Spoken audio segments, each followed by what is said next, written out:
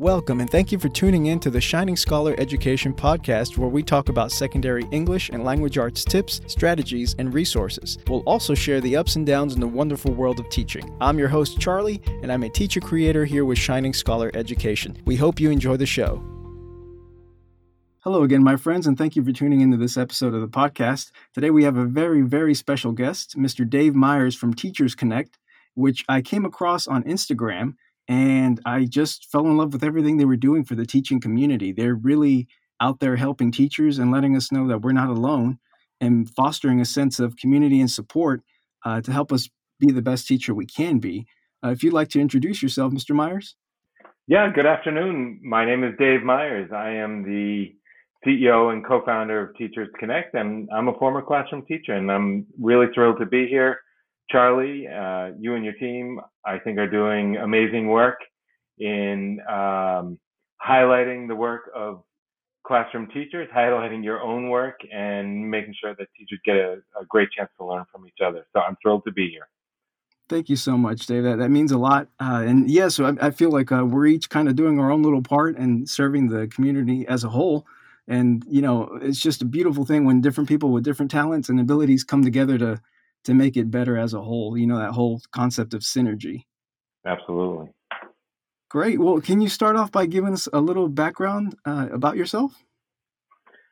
Sure. Well, I perhaps was one of those really, I don't know, either lucky or geeky people. When I graduated high school, I knew exactly what I wanted to do, and that was to be a teacher. But I figured I'd want to teach at higher ed because I thought that's where the intellectual challenge would be. And fortunately, nothing wrong with higher ed, but fortunately, while I was in school, in college, I took a semester off and I got a job as a paraprofessional in a grades 3 and 4 classroom for kids with severe behavioral and emotional issues here in Boston. And it took no time for me to understand there were few things more intellectually challenging than trying to prevent these 12 little 8 and 9-year-old boys, and they were all boys in this class, trying to prevent them from really beating the stuffing out of each other every day. Because that was, that's what they, I don't know, that's what they, at least initially, that's what they wanted to do. And so I rearranged things after that great experience. I loved it. I rearranged things in my academic schedule, went back up to school, and became an elementary school teacher. Did that for 6 years, taught middle school for 5.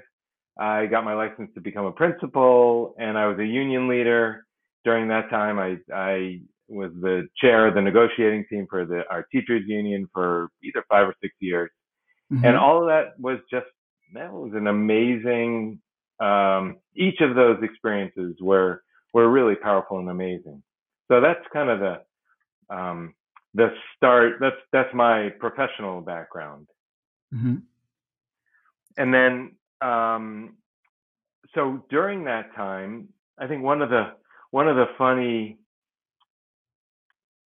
at 23, all 23 years old of me, I thought I was going to be a great teacher right away, of course, like every new teacher should, right? Right. The reason we go into this is because we're certain we're going to be the one to get the kids to love the scientific method or to love a piece of literature, whatever it is.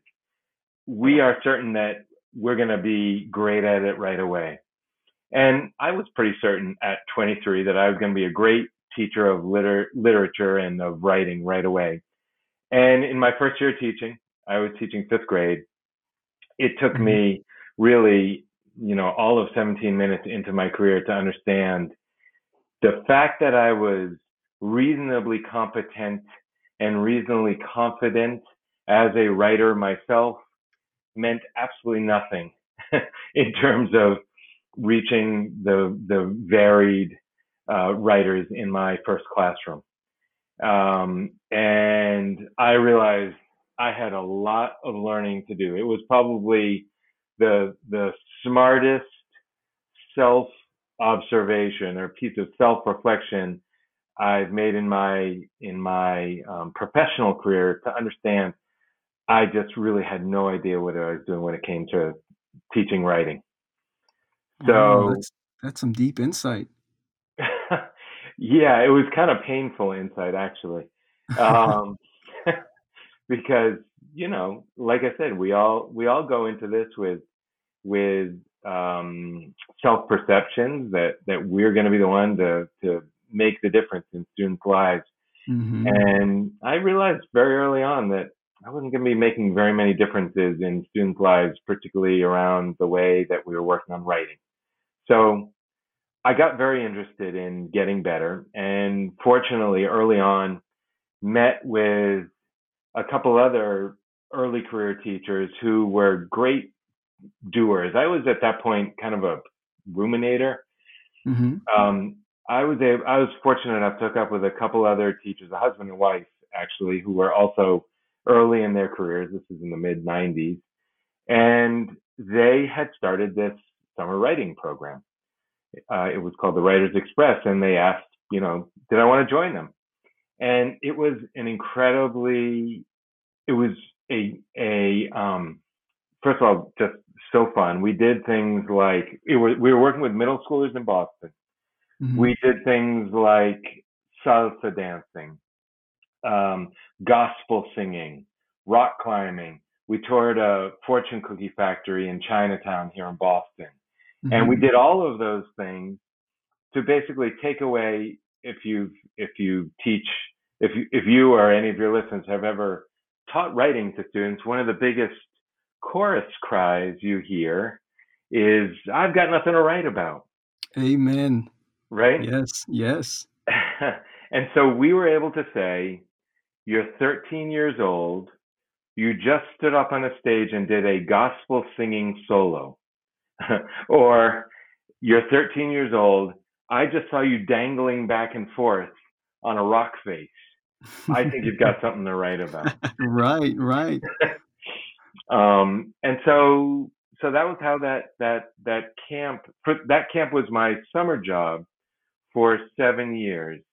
And really what we did each summer is we would take some learning from the summer, bring it back to our classrooms, apply it in the classroom, tweak it again for the summer. And, we went through that cycle for a whole bunch of years. And then it got to the point where, the kids started going back to their schools, the kids at the summer camp, and ranting and raving about this really fun, really exciting writing camp. and and I think the adults looked at them, I can imagine they kind of like cocked their heads and went, really? Um, because we really had a range of kids. There were some kids who were there because they were better writers than I could ever hope to be. Already at 12 years old, they were incredible. And then there were some kids who were there because, it was under threat. You either do this or you go to summer school. So we had really quite a range of kids. And not all of them were very positive about writing, but what they were describing to their teachers was, we didn't know it then, but now that have more of an understanding of learning science, it was very powerful. What they were describing was many teachers, and you've probably had this experience, Charlie, like a cocktail party or something where people say, "Oh, I'm not a writer," or "I'm Yes, not a math person," right? yes. Okay. Yeah. So for some people it's like it's a writing is a toggle switch. Either you are or you are not. Right. And right. And what these kids were expressing to their teachers was something quite different. They were saying, yeah, writing is really hard, but I got some good practice this summer, and I feel like with a little bit of work, I can get a little bit better. Wow. And yeah, right. It was this the possibility of incremental progress. Hmm. And as you know, that's a difference maker in the way, particularly a struggling student or a struggling learner. It doesn't have to be a formal teacher-student relationship. If a learner has this sense, this the possibility for incremental progress, they're much more likely to make effort, to fail, to try again. So it was very powerful. That's amazing. So it's like some of these, like you said, not necessarily students, but learners in general, shifted from a fixed mindset to a growth mindset in the sense that, that they kind of think, okay, I'm not that great now, but I'm getting better and I can get better. That's a that's a huge difference maker, like you were saying. Exactly, and they were finding some joy in it. We were helping teachers and helping kids find some joy in it, even if it was one really powerful verb, one hilarious piece of description, even if the rest of the piece wasn't so hot. Just helping kids just find a little joy in it, and helping teachers also find ways to bring out that joy. So yeah, it Mm, was it was a big deal, and yeah, I think you're right. This was before, um, or at least before the notion of fixed mindset, um, and Carol Dweck. That I hadn't been introduced to that yet, mhm. but you're right. That is what was happening. That's amazing. That's Yeah. amazing. So even before the concept, was formally labeled or books were out or anything, these kids were experiencing it, and I can only imagine how that ripple effect carried on to the rest of not only their academic lives but their personal lives. Yeah, it's interesting that you say that. A lot of the kids that came to the camp, one they would often describe that the summer camp, and I'm sure there are all kinds of reasons for this. It was summer. We weren't grading them. There were no high stakes tests or anything like that. But they did often describe, this is the place where I feel like I fit in. I don't have to be, strong or tall or good at sports or whatever Mhm. other ways people fit in. But Mhm. they felt like they felt comfortable in this community of writers and adventurers. And it's pretty powerful.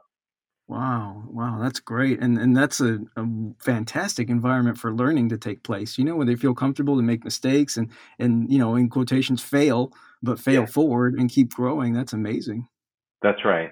And so interestingly, that same mentality applied to the adults in this program, because especially in the beginning, we were really making it up as we went, and we were doing all kinds of wild experiments because it was summer, and this was before No Child Left Behind, and here in the Boston area, there weren't any high stakes tests really at that Mm, point, so we were free to experiment, and we did, and sometimes our experiments failed miserably, and sometimes we hit on something really wild, and we were experimenting with all kinds of things like, how many times a day can kids write, and for how long at one time before the quality of the writing drops off, and how frequently should they get feedback, and how much feedback, and what kind of feedback. We were experimenting with all those kinds of questions, and mhm.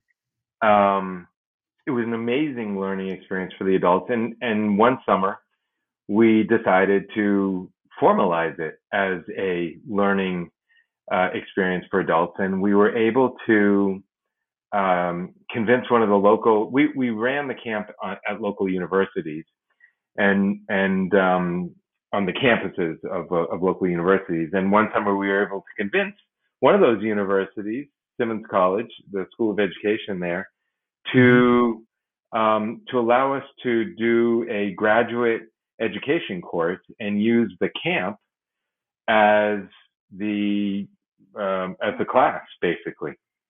Um, Wow. yeah, so we hired teachers. It was a job for them. They got paid, and they got, I don't remember, 3 or 4 graduate credits for a course that was called. It was not a title that rolls off your tongue. I think it was differentiated writing instruction to close the achievement gap, something like Oh, that. yeah, it's a So mouthful. yes, um, but that was. so we started using the camp as really a professional development site for teachers. And in doing that, that forced us to create a curriculum. And then we started getting calls from school districts saying, do you do professional development? Do you have a curriculum? And we said, sure, we can do that. And started doing it. And again, this was, I was still teaching at this point. But summers, weekends, evenings, doing some of this professional development, curriculum development, writing work. And it got to a point, I was 11 years into my teaching career. I was loving teaching still, but I was ready for a new challenge. I was about to start applying for principalships. My daughter was born. There were a whole bunch of, kind of changes happening. And we suddenly got requests for, can you provide curriculum and do professional development, a series of professional development workshops and coaching sessions for, 200 teachers in Springfield, Massachusetts, or I think it was 60 or 70 teachers in San Francisco Unified. And suddenly there was an opportunity here that was more than what we could manage as a side gig. And in 2003, I took what I thought was going to be a 1-year leave of absence before starting, before applying for principalships. And that 1-year leave of absence continues today. Wow. Now, I'm sure you had mixed feelings about leaving the classroom, but also being excited about this new project and adventure. Yeah, I didn't really have mixed feelings because I didn't think I was leaving the classroom. Okay. I really did expect it was an adventure. It felt like an adventure. It was help the Writers Express, this nonprofit, help create a formalized curriculum and professional development model, help it go national. And that part, yes, was an exciting adventure, but I really did expect that I was going to be back the following year. I never expected to sort of start a whole new career path at that point, but that is what happened. Wow. And can you tell us a little bit about that moment, that decisive moment when you realized I can't go back to the classroom? Yeah, that's a great question. Let's see. I think it was, I don't know that there was a moment. I think it was just, I really was enjoying what we were doing. I loved working. I was incredibly lucky to be working with the people I was working with at the Writers Express. They were all incredible teachers. They taught me a lot about entrepreneurialism and risk taking. We had amazing discussions, sometimes, kind of goofy arguments about how to approach a concept in writing or in literature. It just was really incredibly fun, exciting, stimulating, challenging. And so I don't know that there was a moment, Charlie, when I was like, you know what, I'm not going to go back. I think it was more like, I guess there probably was an operational moment where I had to tell my district, I'm not coming back after my leave of absence, but I don't remember it being, it definitely felt like the right thing to do, because I still at that point was like, I assume I'm going back, but I want to do this for another year. I'm really enjoying this. I'm getting, one of the most powerful parts of it was that I got to go into other classrooms all over the country.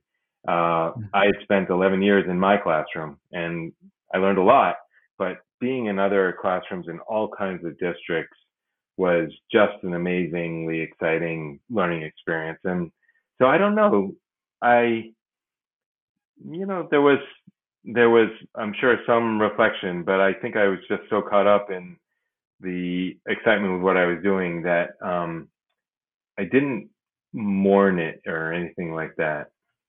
Well, and in a way, you were now teaching and on a huge scale, on a global stage, I want to say, because your reach, from what I can tell, is, multinational. Well, yeah. So that all everything I've talked about is really a prelude to it is connected because it's all part of the past, but Hmm. it's really a prelude to where I am now with Teachers Connect.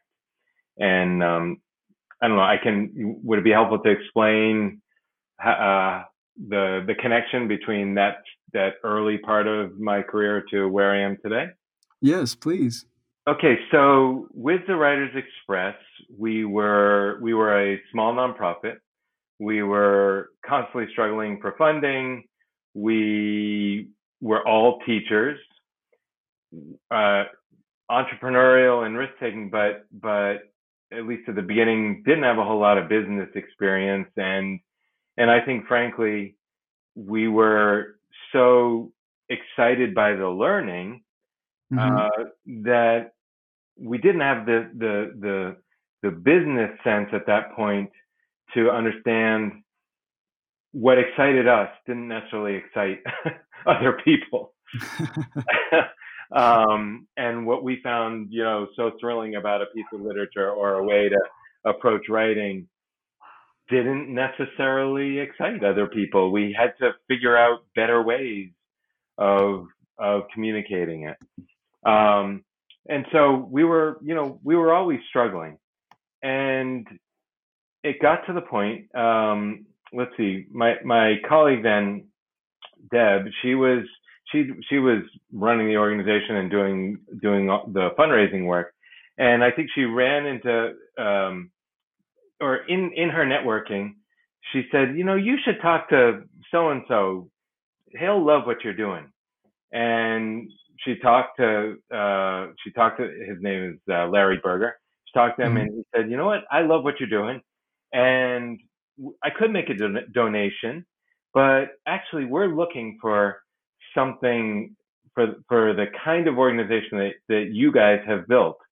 Um, we love your approach to writing. You didn't start with and I think he said something like, your approach to developing a writing curriculum and professional development to go along with it is similar to the way that good software developers develop software, which is to say, you didn't start with an answer or an approach. You started by identifying a problem, Hmm. and you did all kinds of experiments and all kinds of iterations trying to solve that very specific problem and sharpening the definition of the problem each time you did it. And Hmm. he sort of said, we love that.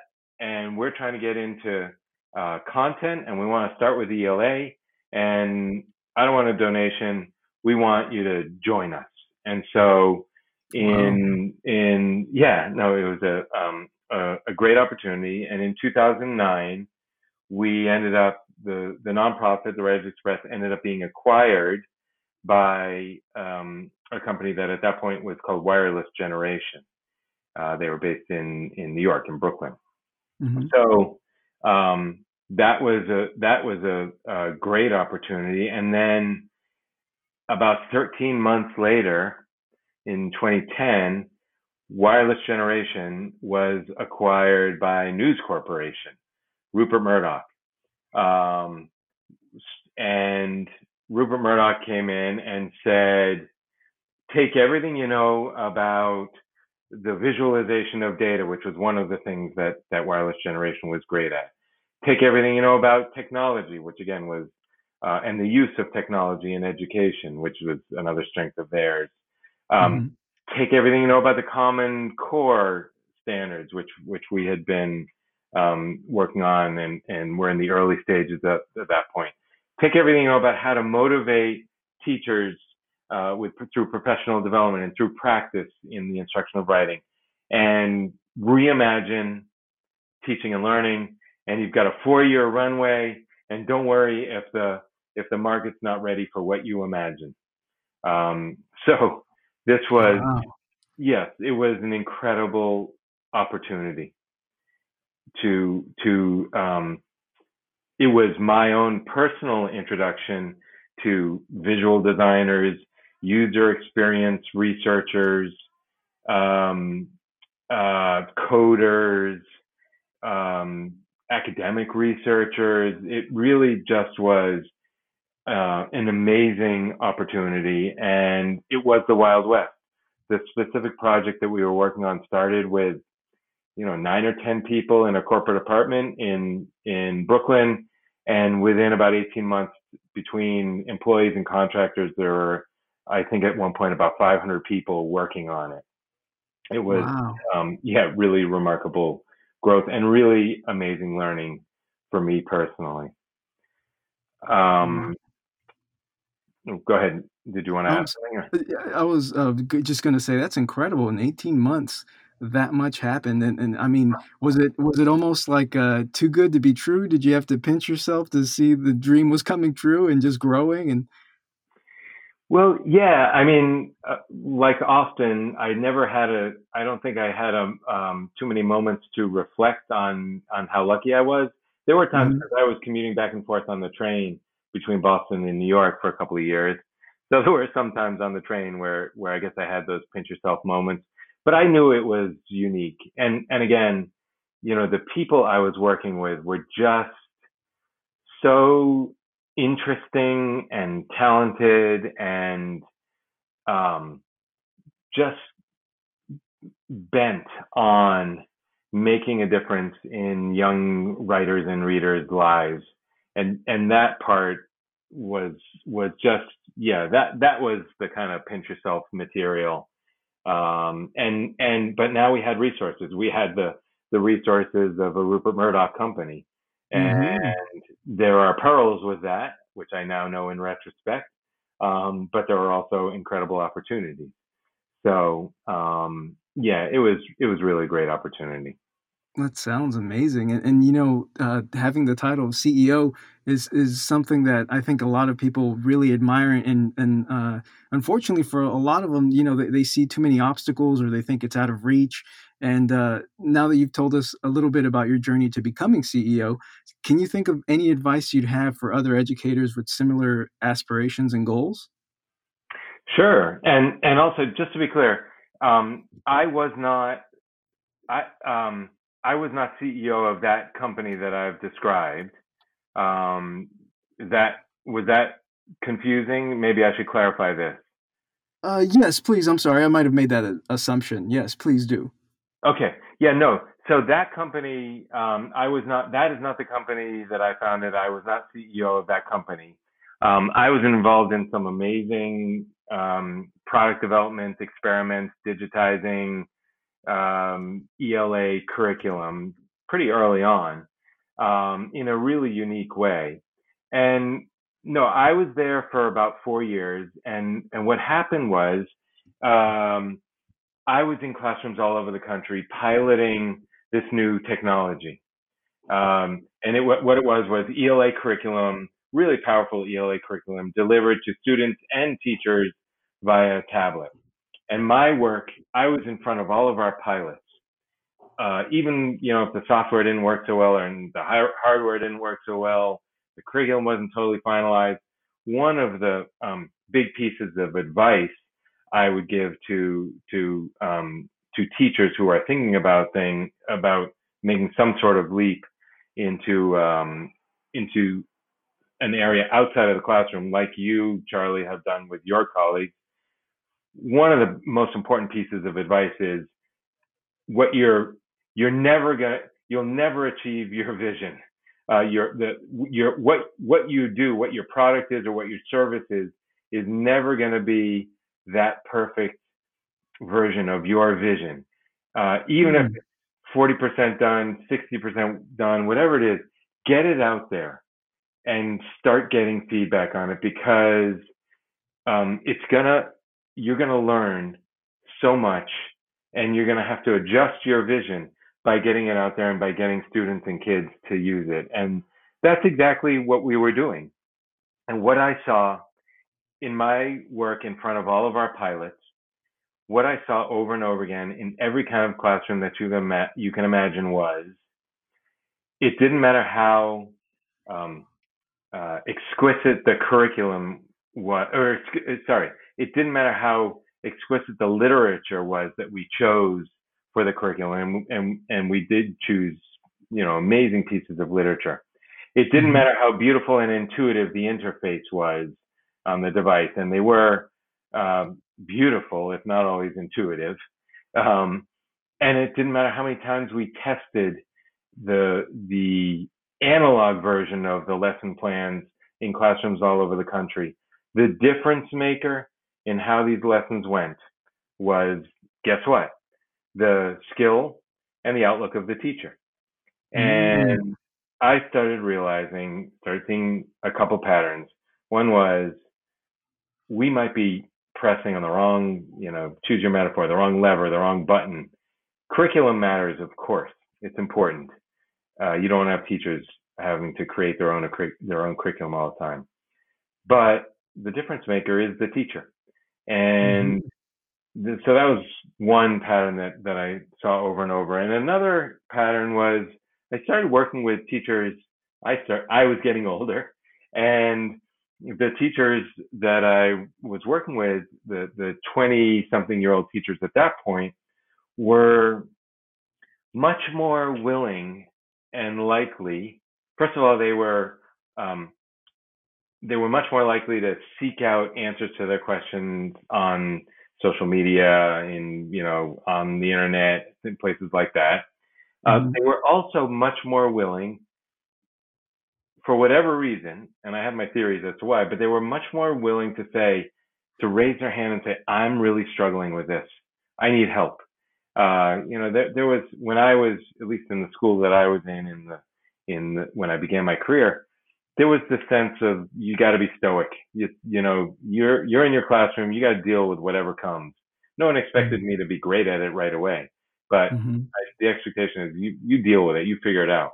And it seemed like with these younger teachers that I had been working with, there actually was a sense of, actually, no, I need a community to help me work out this problem, even though I feel like I'm the only one dealing with it. So those observations made me realize I do like what I'm doing, but I would really like to focus on the teacher side of this. And I ended up leaving that company. It's now called Amplify. And I decided I'm either going to find some people who are really interested in this problem of teacher isolation and teachers seeking community, or if I can't find the right kind of people or organization, I'll found one. And I ended up founding Teachersconnect. Wow. Okay. So I think you just have a keen eye for seeing the problems that are there and then being creative in brainstorming different solutions. And then that whole concept as a teacher of, monitor and adjust and monitor and adjust. And just like, you can write the perfect lesson plan, but once it's executed, you see, I need to change this or this, and go with the flow and see where it leads you. And sometimes, that's some of the best discoveries. That's exactly right. And I mean, you said it really well, Charlie, that most teachers do that constantly, that monitor and adjust, check and adjust, monitor and adjust. That is always what happens. And you realize there's a group of kids who hasn't understood the way you explain a particular concept. And so you adjust. You reiterate, and yes, it's another version of that I've learned while teaching, I think. And I think that piece of advice you gave for teachers, with similar aspirations to becoming CEO or any other, entrepreneurial project they may have, it doesn't have to be perfect, and it doesn't necessarily have to look like you had it pictured in your head, but you do have to, start something or do something. And that goes back to a quote that I've repeated several times on the podcast, but I feel like it really, it holds so much truth. It says, I forgot who said it, but it's like, you don't have to be great to start, but you do have to start to be great. Yeah. And I think that's something that you've really lived through your businesses and different projects that you've worked on. That seems to be like a operating principle for you. Is that right? Yeah, I certainly wouldn't have said it so eloquently, but yes, absolutely. whether it was in my teaching or in the nonprofit or now in this, with Teachersconnect, it's absolutely true. I mean, in fact, I have come to expect that even though I'm prepared, I've worked hard, I've talked with a lot of people, the early versions of whatever it is are going to have all kinds of problems. Mm-hmm. Yeah. Mm-hmm. Definitely, definitely. And can you think of another piece of advice if you had to boil it down to two things? Can you think of a second thing for teachers out there with aspirations like yours? Yeah, I guess the second piece of advice is talk to a lot of both talk to teachers, and if you haven't had business experience like I had not at that point, it's really important. And in fact, even if you have had business experience, I think it's really important to find people who can share their experience and advice around business. And by the way, I don't just mean because sometimes teachers will hear me say this and they'll think, oh, well, I'm really good with a spreadsheet or I'm really good with numbers. Or they'll say the opposite. I'm terrible with spreadsheets or terrible with numbers. And that's really not what I mean by business experience. That's that's of course, if you are good with a spreadsheet, great. But in the very beginning of your business, most likely you're not going to be worrying too much about spreadsheets and doing budgets and numbers and things like that. What you Right. need to worry about is getting feedback on whatever your product or service is. So yeah, I think um, finding some people who can give you good feedback and advice on how to get your whatever your thing is, your product or your service or your idea out there so you can begin capturing feedback on it. That's great. And I think that ties back to one of the principles I think that, I've learned from my mentor teacher way back when I first started teaching that I'd never forgotten. And he said something to the effect of, the greatest teachers are always great students. Don't ever think Yeah. just because you have that title of teacher that you know everything, because that's the quickest way to not improve. And Yep. that really has stuck to me. It's like, and I'll tell my kids, when I don't know something, I don't know something, or I'm studying something else. And I think a lot of students have this perception of teachers like, oh, you're a finished product. You've learned everything you were going to learn. Now, fill me like a vessel with all your knowledge. And it's like, no, we're both growing and learning all the Yeah. time. Yep. Absolutely. That's Absolutely. wonderful. That's Yeah. wonderful. And Yeah. so, unless you had something else to add to that, Dave, I was going to ask about how has Teachers Connect been affected by COVID-19? Yeah. So let me start by just giving you a quick rundown on what we were aiming to do at Teachers Connect from the get go. Sure. Really, our goal was to make sure that teaching is never again a solo activity. I just, we saw over and over again people, young teachers, when they would hit an instructional challenge and they would go out to YouTube or to Instagram or Twitter.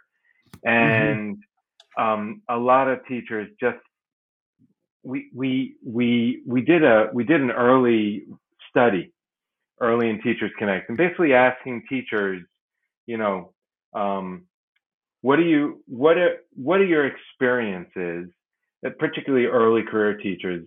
What are your experiences? And one of the patterns that came through was this sense of, and this really came through with novices and veterans.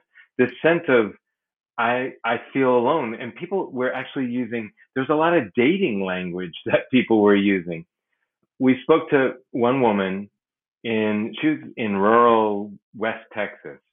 So Hmm. you know better than I do what that area looks like. It's the way she described it. She was, it was in a very small district in a very rural area.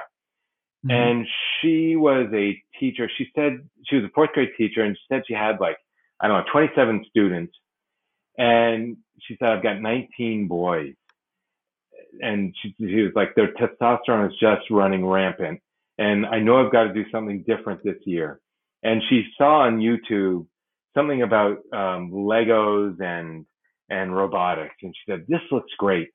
And she wanted to try it. And she looked around her school building and she said, I don't have a peer here. There's no one like me that's willing to experiment like this, that wants to experiment.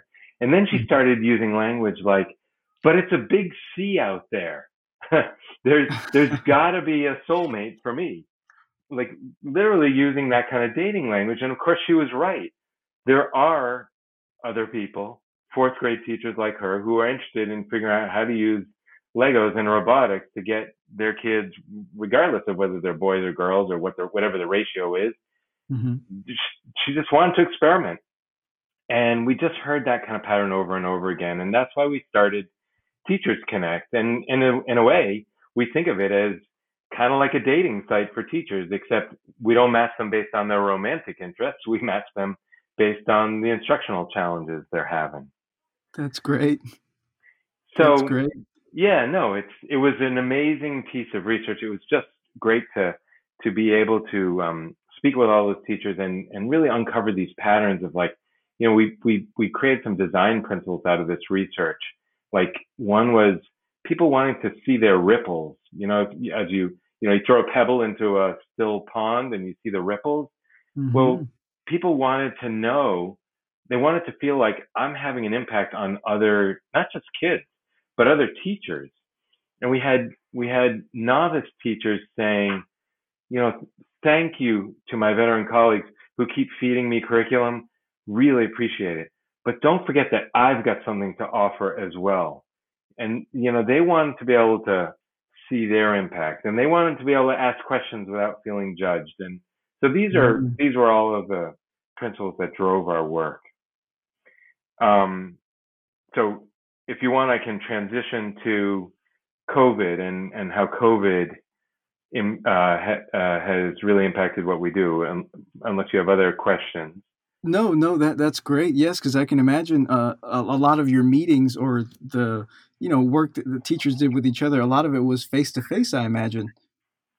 Yeah. So Teachersconnect, the Teachersconnect network is the face to face work is incredibly important, but Mm-hmm. the network itself is online. It's a website. It's a web community, an internet community, and as you said, it's international.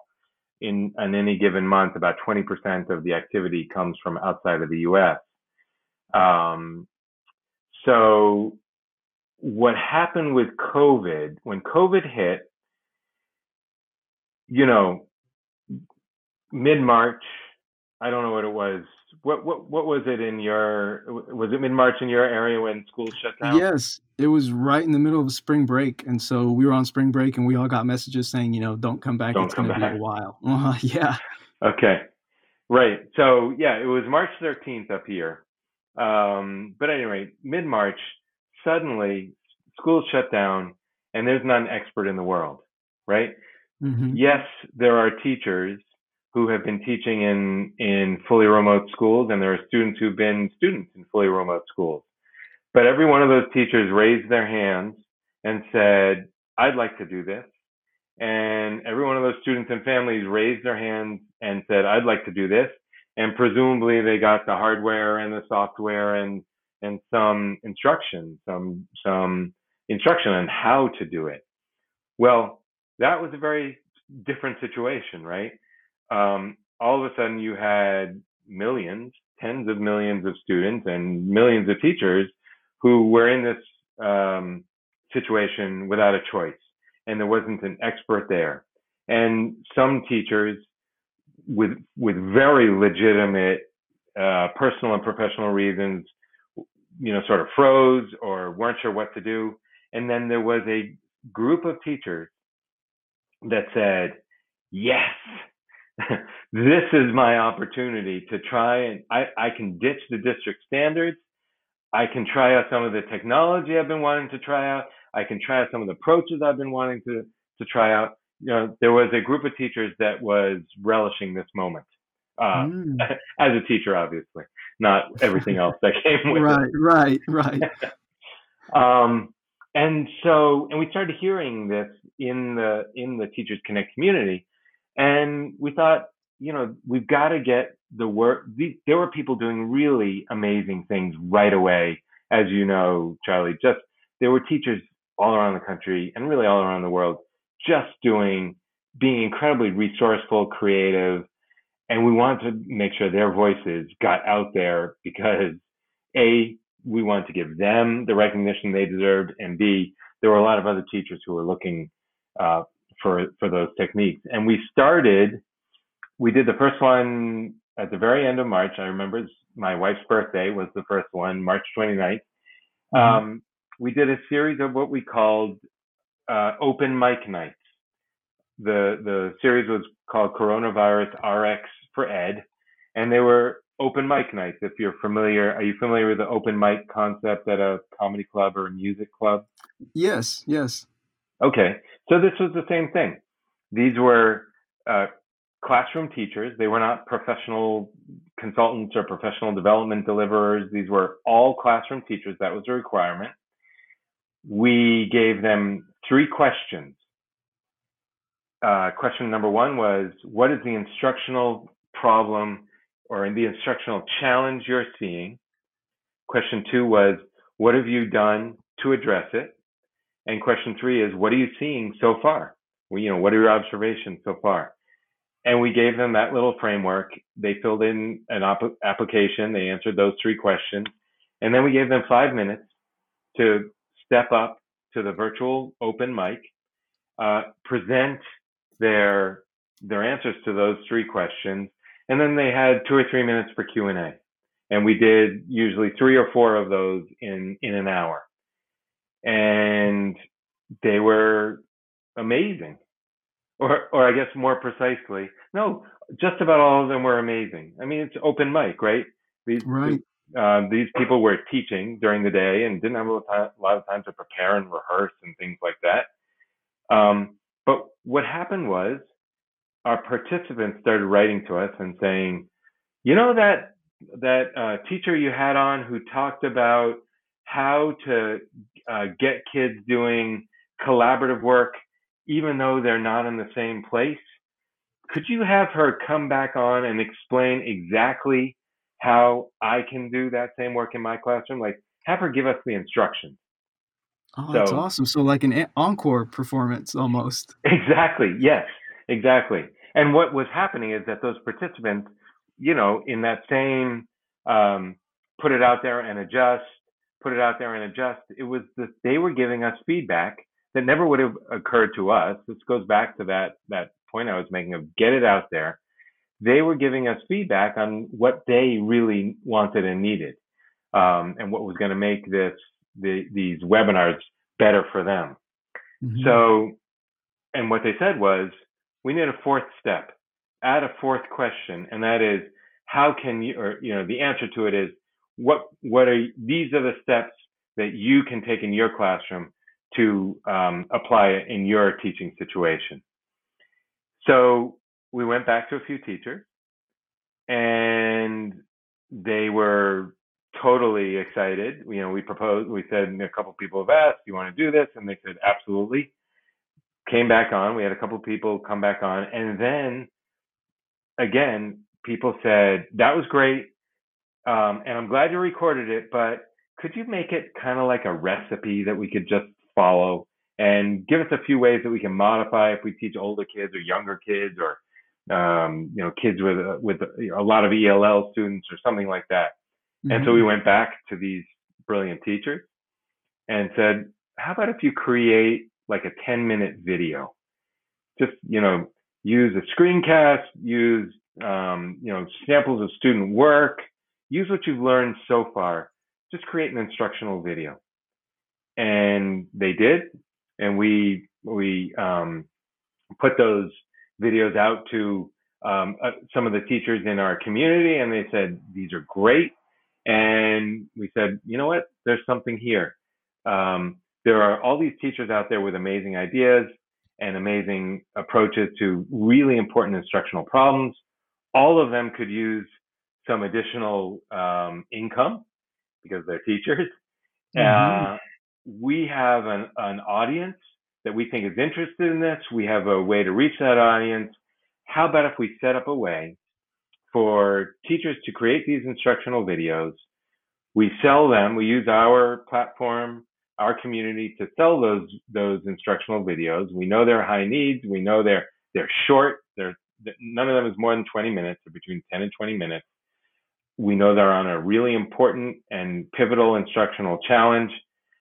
How about if we give the teachers a chance to sell those videos and give them half of the revenue that is generated from our sales? So that is, we call it grab and grow, and it's called that. Hopefully, it's obvious, but just in case it isn't, the idea is you take what the teacher has presented in this instructional video, and if it's a Wednesday, on Thursday you can start using it, and it's going to begin to make you a better teacher around that particular instructional problem right away. Maybe you and your kids are going to need some time, to practice and get better, but it's not the kind of thing that takes a summer to plan or even a week to plan. The idea is learn it today, start implementing it tomorrow.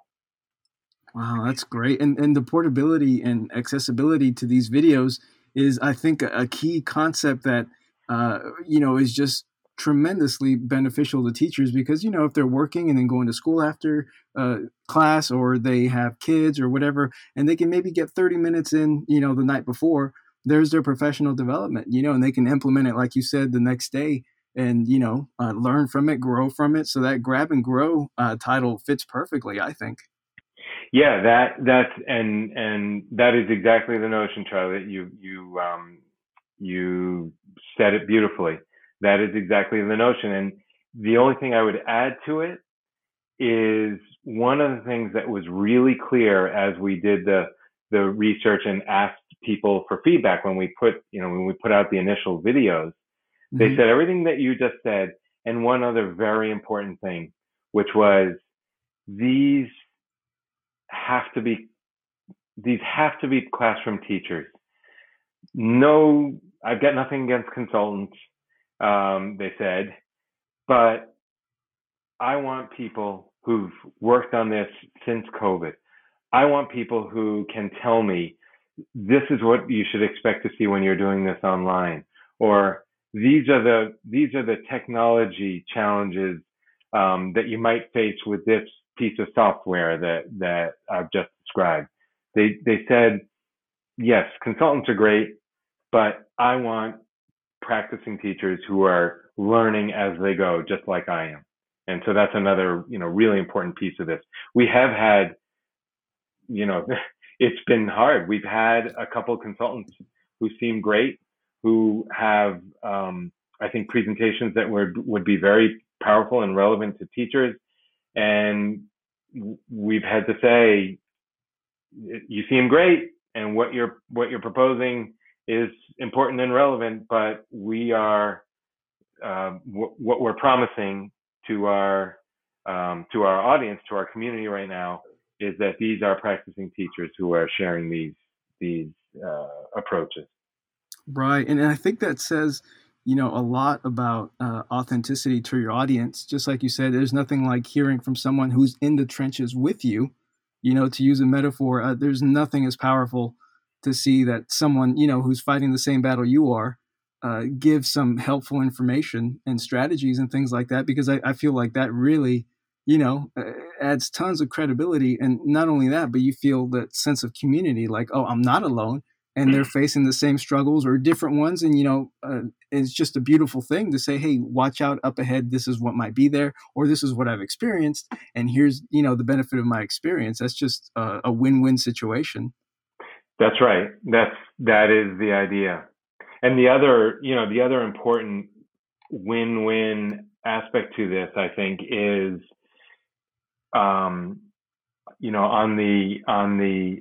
or related to the concept of go for it. It doesn't have to be big. It doesn't have to be finished. It doesn't have to be polished.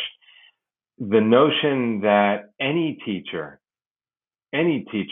or many teachers could create an instructional video on something that they're working on where they've seen some progress. You don't have to have a master's in, X, Y, or Z in order to qualify to make a video. You don't have to have been State Teacher of the Year or be NBCT certified to be a creator of a video. You have to have thought carefully about an instructional problem, figured out an approach that that left you with optimism and hope, and you felt like was powerful in terms of your own learning and the students' learning, and then figure out a way to present it. And you don't need to look great on camera, and you don't need to be a professional video producer or anything like that. That's hopefully the other win-win, that it really empowers every classroom teacher. Right. And for those teachers that might be a little camera shy, can they make a video just with the screencast and just show their screen and a voiceover perhaps, or would you prefer a face-to-face video? That's a really interesting question. And remember, this is new. We're about 2 weeks into this right now, and so I'm going to tell you where we are today on that. But I'm also going to tell you we could very well see that we'll adjust this.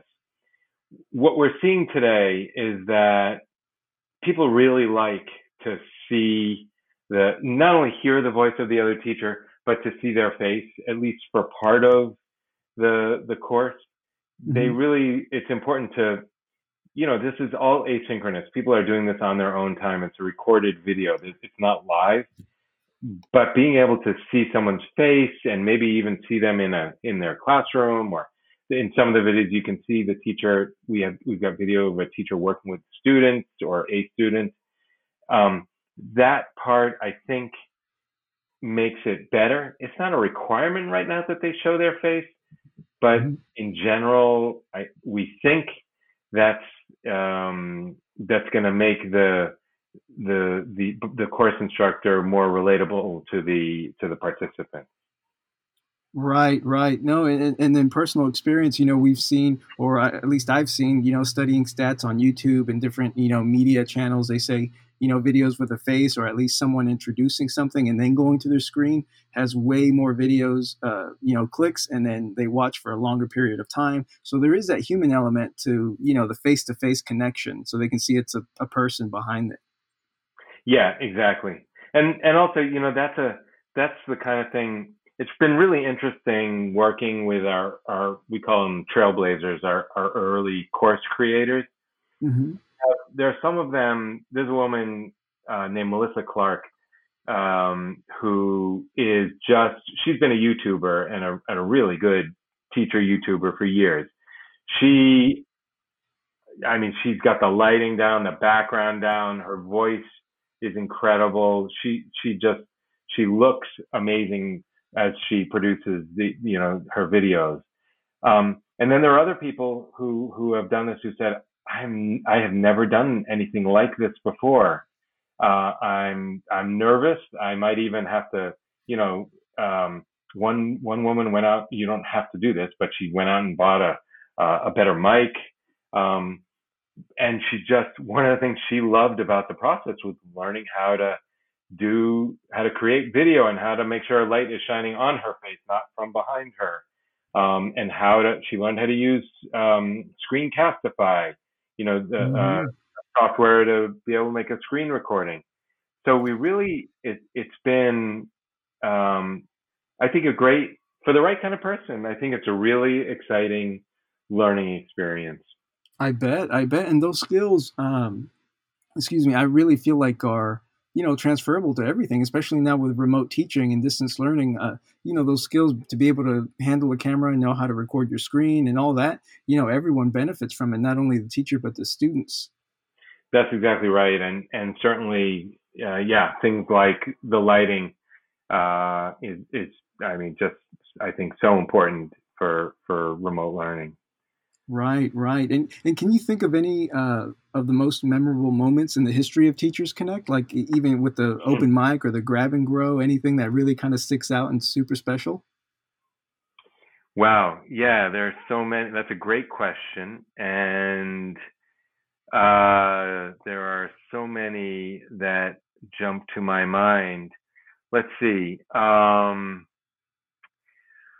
We had a teacher a couple years ago at one point who came on. I'm trying to remember. She said the mother of one of my students just got picked up by ICE, Immigration and Customs Enforcement. What do I do? And there was, first of all, it was an incredibly, it's a powerful question, Right. Because, the event she was talking about is obviously devastating to that family, regardless of where you lie in the political spectrum. It's devastating to that family. And this was, by the way, was a teacher of a kindergartner. So the mother of her student got picked up by ICE, and she didn't know what to do, and she came on the Teachersconnect and just got incredible everything from just validation, support, empathy, to really actionable steps for her to make sure to take in this really, really challenging situation. So I would say that was memorable. Wow. One of the presentations, there were many memorable presentations in the open mic sessions. One of them in particular, this was the one in particular really stood out. It was a duo. We had a couple duos in the open mic sessions, and in fact, the duos we had were in-service teachers with their pre-service, their student teachers or their interns. Mm-hmm. So we had this one duo from the Bronx. They were teaching. I think they said it's the poorest zip code in the country. So these are kids that are really struggling. And this was a veteran teacher of history, high school history, and his student teacher, who was I think a college senior.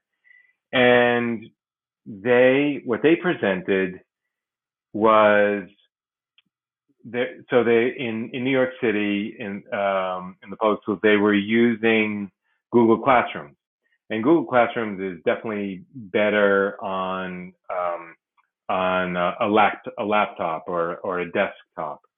Mm-hmm. But what they figured out, they were getting initially like 25% attendance rates in their classes, and they started looking at the analytics, the Google Analytics when kids were logging into the Google Classrooms and how long they were staying and what kinds of devices they were using. Mm-hmm. And what they realized was that most kids were logging in on a mobile device, and oftentimes it was in the evening, or even, these were high school kids, even late into the night. Mm-hmm. And so that was really powerful information. And they called up a couple of the kids and asked a few questions, why late at night, why mobile devices, and found out, late at night is when it's quiet. I don't have a laptop to log in with. And they took all that information and moved off of Google Classrooms onto Google Sites, which is just a website, but it's a responsive website so that it works quite well on a mobile device, because most of the kids actually had a smartphone and were able to, and they had Wi-Fi, and they were able to use their phones to access the Google Sites. And they started posting things and also running some live classes in the evening and at night.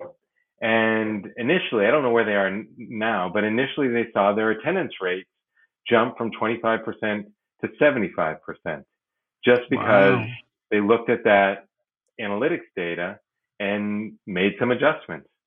And so that I'd say is another really memorable experience, learning experience. That was from the open mic sessions.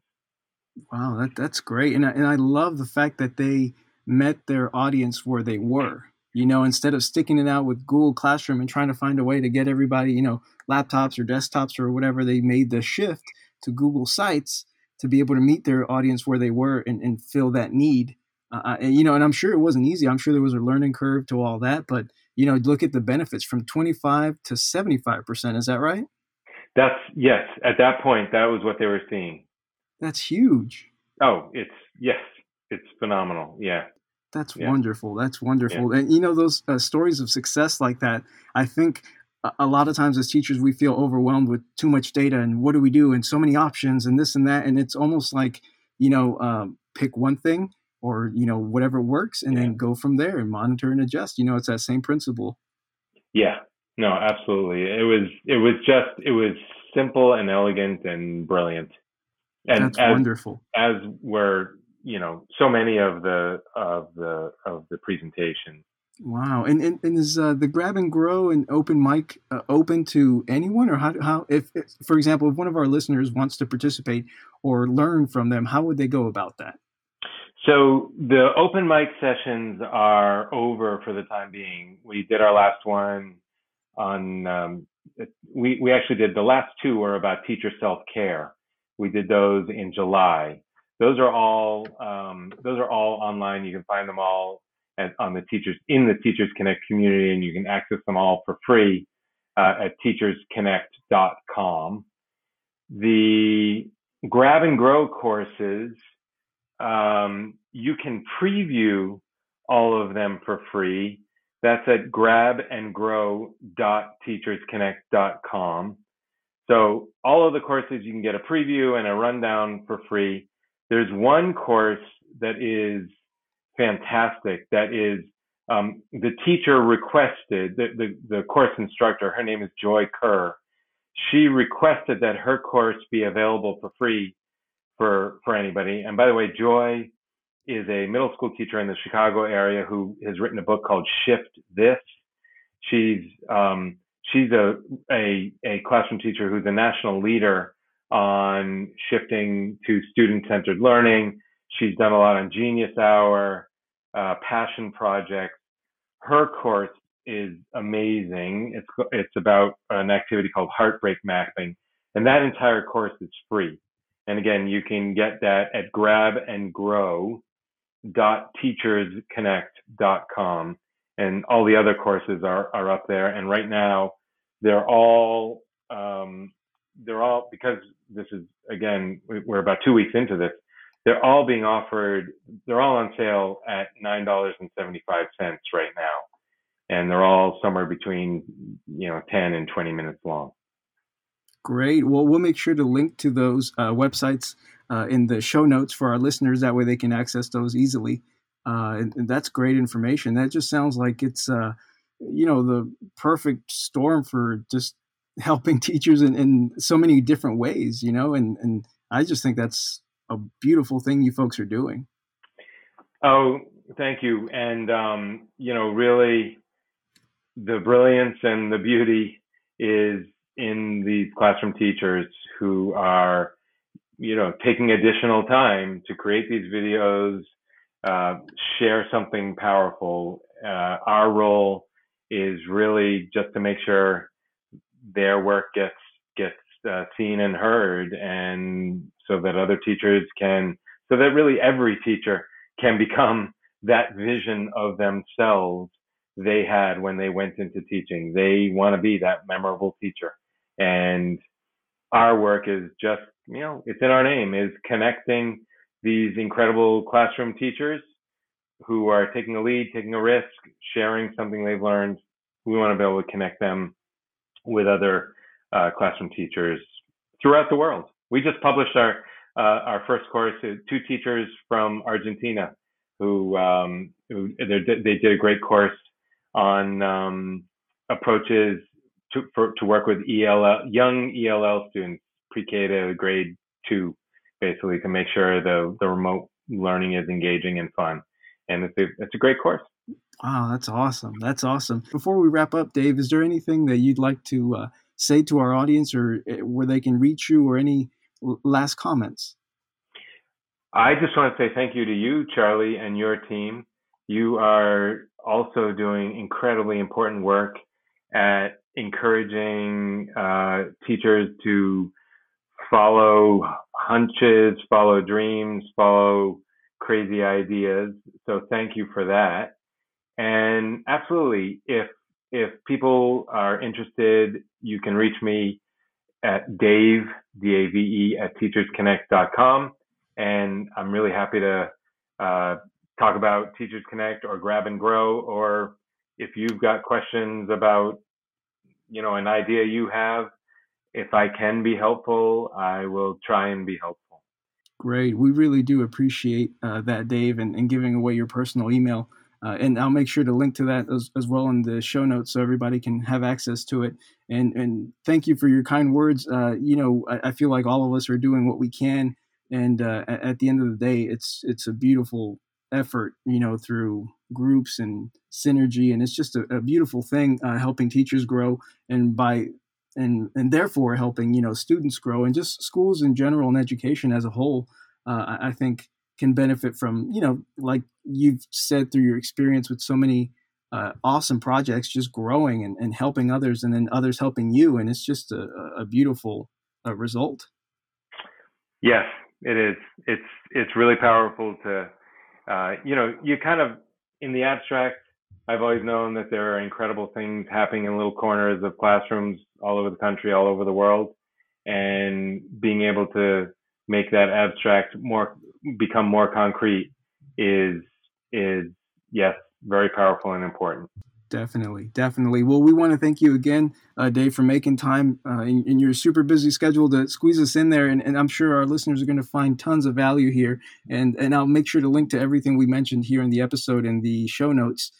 Thank you again, Dave. Please keep changing the world. You guys are doing amazing things. You do the same, Charlie. You and your team, please continue doing the same. And I'll look forward to the next conversation. We know, I'm not in the classroom anymore, but I know that classroom teachers are working incredibly hard and incredibly resourcefully, and are feeling racked with guilt that you're not able to right now reach your students in the way that you expect to reach them and hope to reach them. And we see you doing that work. We see you making that effort. You are making a difference. And despite, what you are often hearing in your communities and on the media, we got you. And keep going, because like always, we need you. Definitely. Very well said, Dave. And I saw a video, if I could just squeeze this in, I saw a video on social media. I wish I could remember the links. It was a video of a teacher, and she said, I'm reaching out to all these parents, students, just making sure they have everything they need, supplies, materials, curriculum. She said, I got an email from one of my kids. He was high school, I think. And he said, you're taking care of all of us, but who's checking in on you and taking care of you? Wow. And she started crying. She said, it took someone to say that, because so many times, we're giving and giving and giving and giving. And she was like, it just took one kid to even just ask, how are you, miss? And so I think that compassion for people in our profession. And you're still very much, even though you're not in the classroom anymore, Dave, you're still very much a teacher at heart. I mean, it's palpable, your passion and your dedication to the profession and education as a whole. You're still leading that charge and fighting the good fight. So we appreciate everything you're doing. Thanks so much, Charlie. Thank you, sir. Same to you. Thank you again for tuning in, folks. That's it for this episode. And I'll make sure to put all the info, all the links, everything in the show notes. We appreciate you, teachers. Keep doing what you do, changing the world. And goodbye for now. Thank you again for tuning in. And if you enjoyed the show, please like, subscribe, share, and consider leaving a review. It really does help. We make resources for teachers by teachers. Check us out at shiningscholareducation.com and at our Teachers Pay Teachers store as well. We'd love to hear from you, so email us at shiningscholareducation@gmail.com to share any questions or topics you'd like on the show. Thank you for all you do, teachers, and keep changing the world.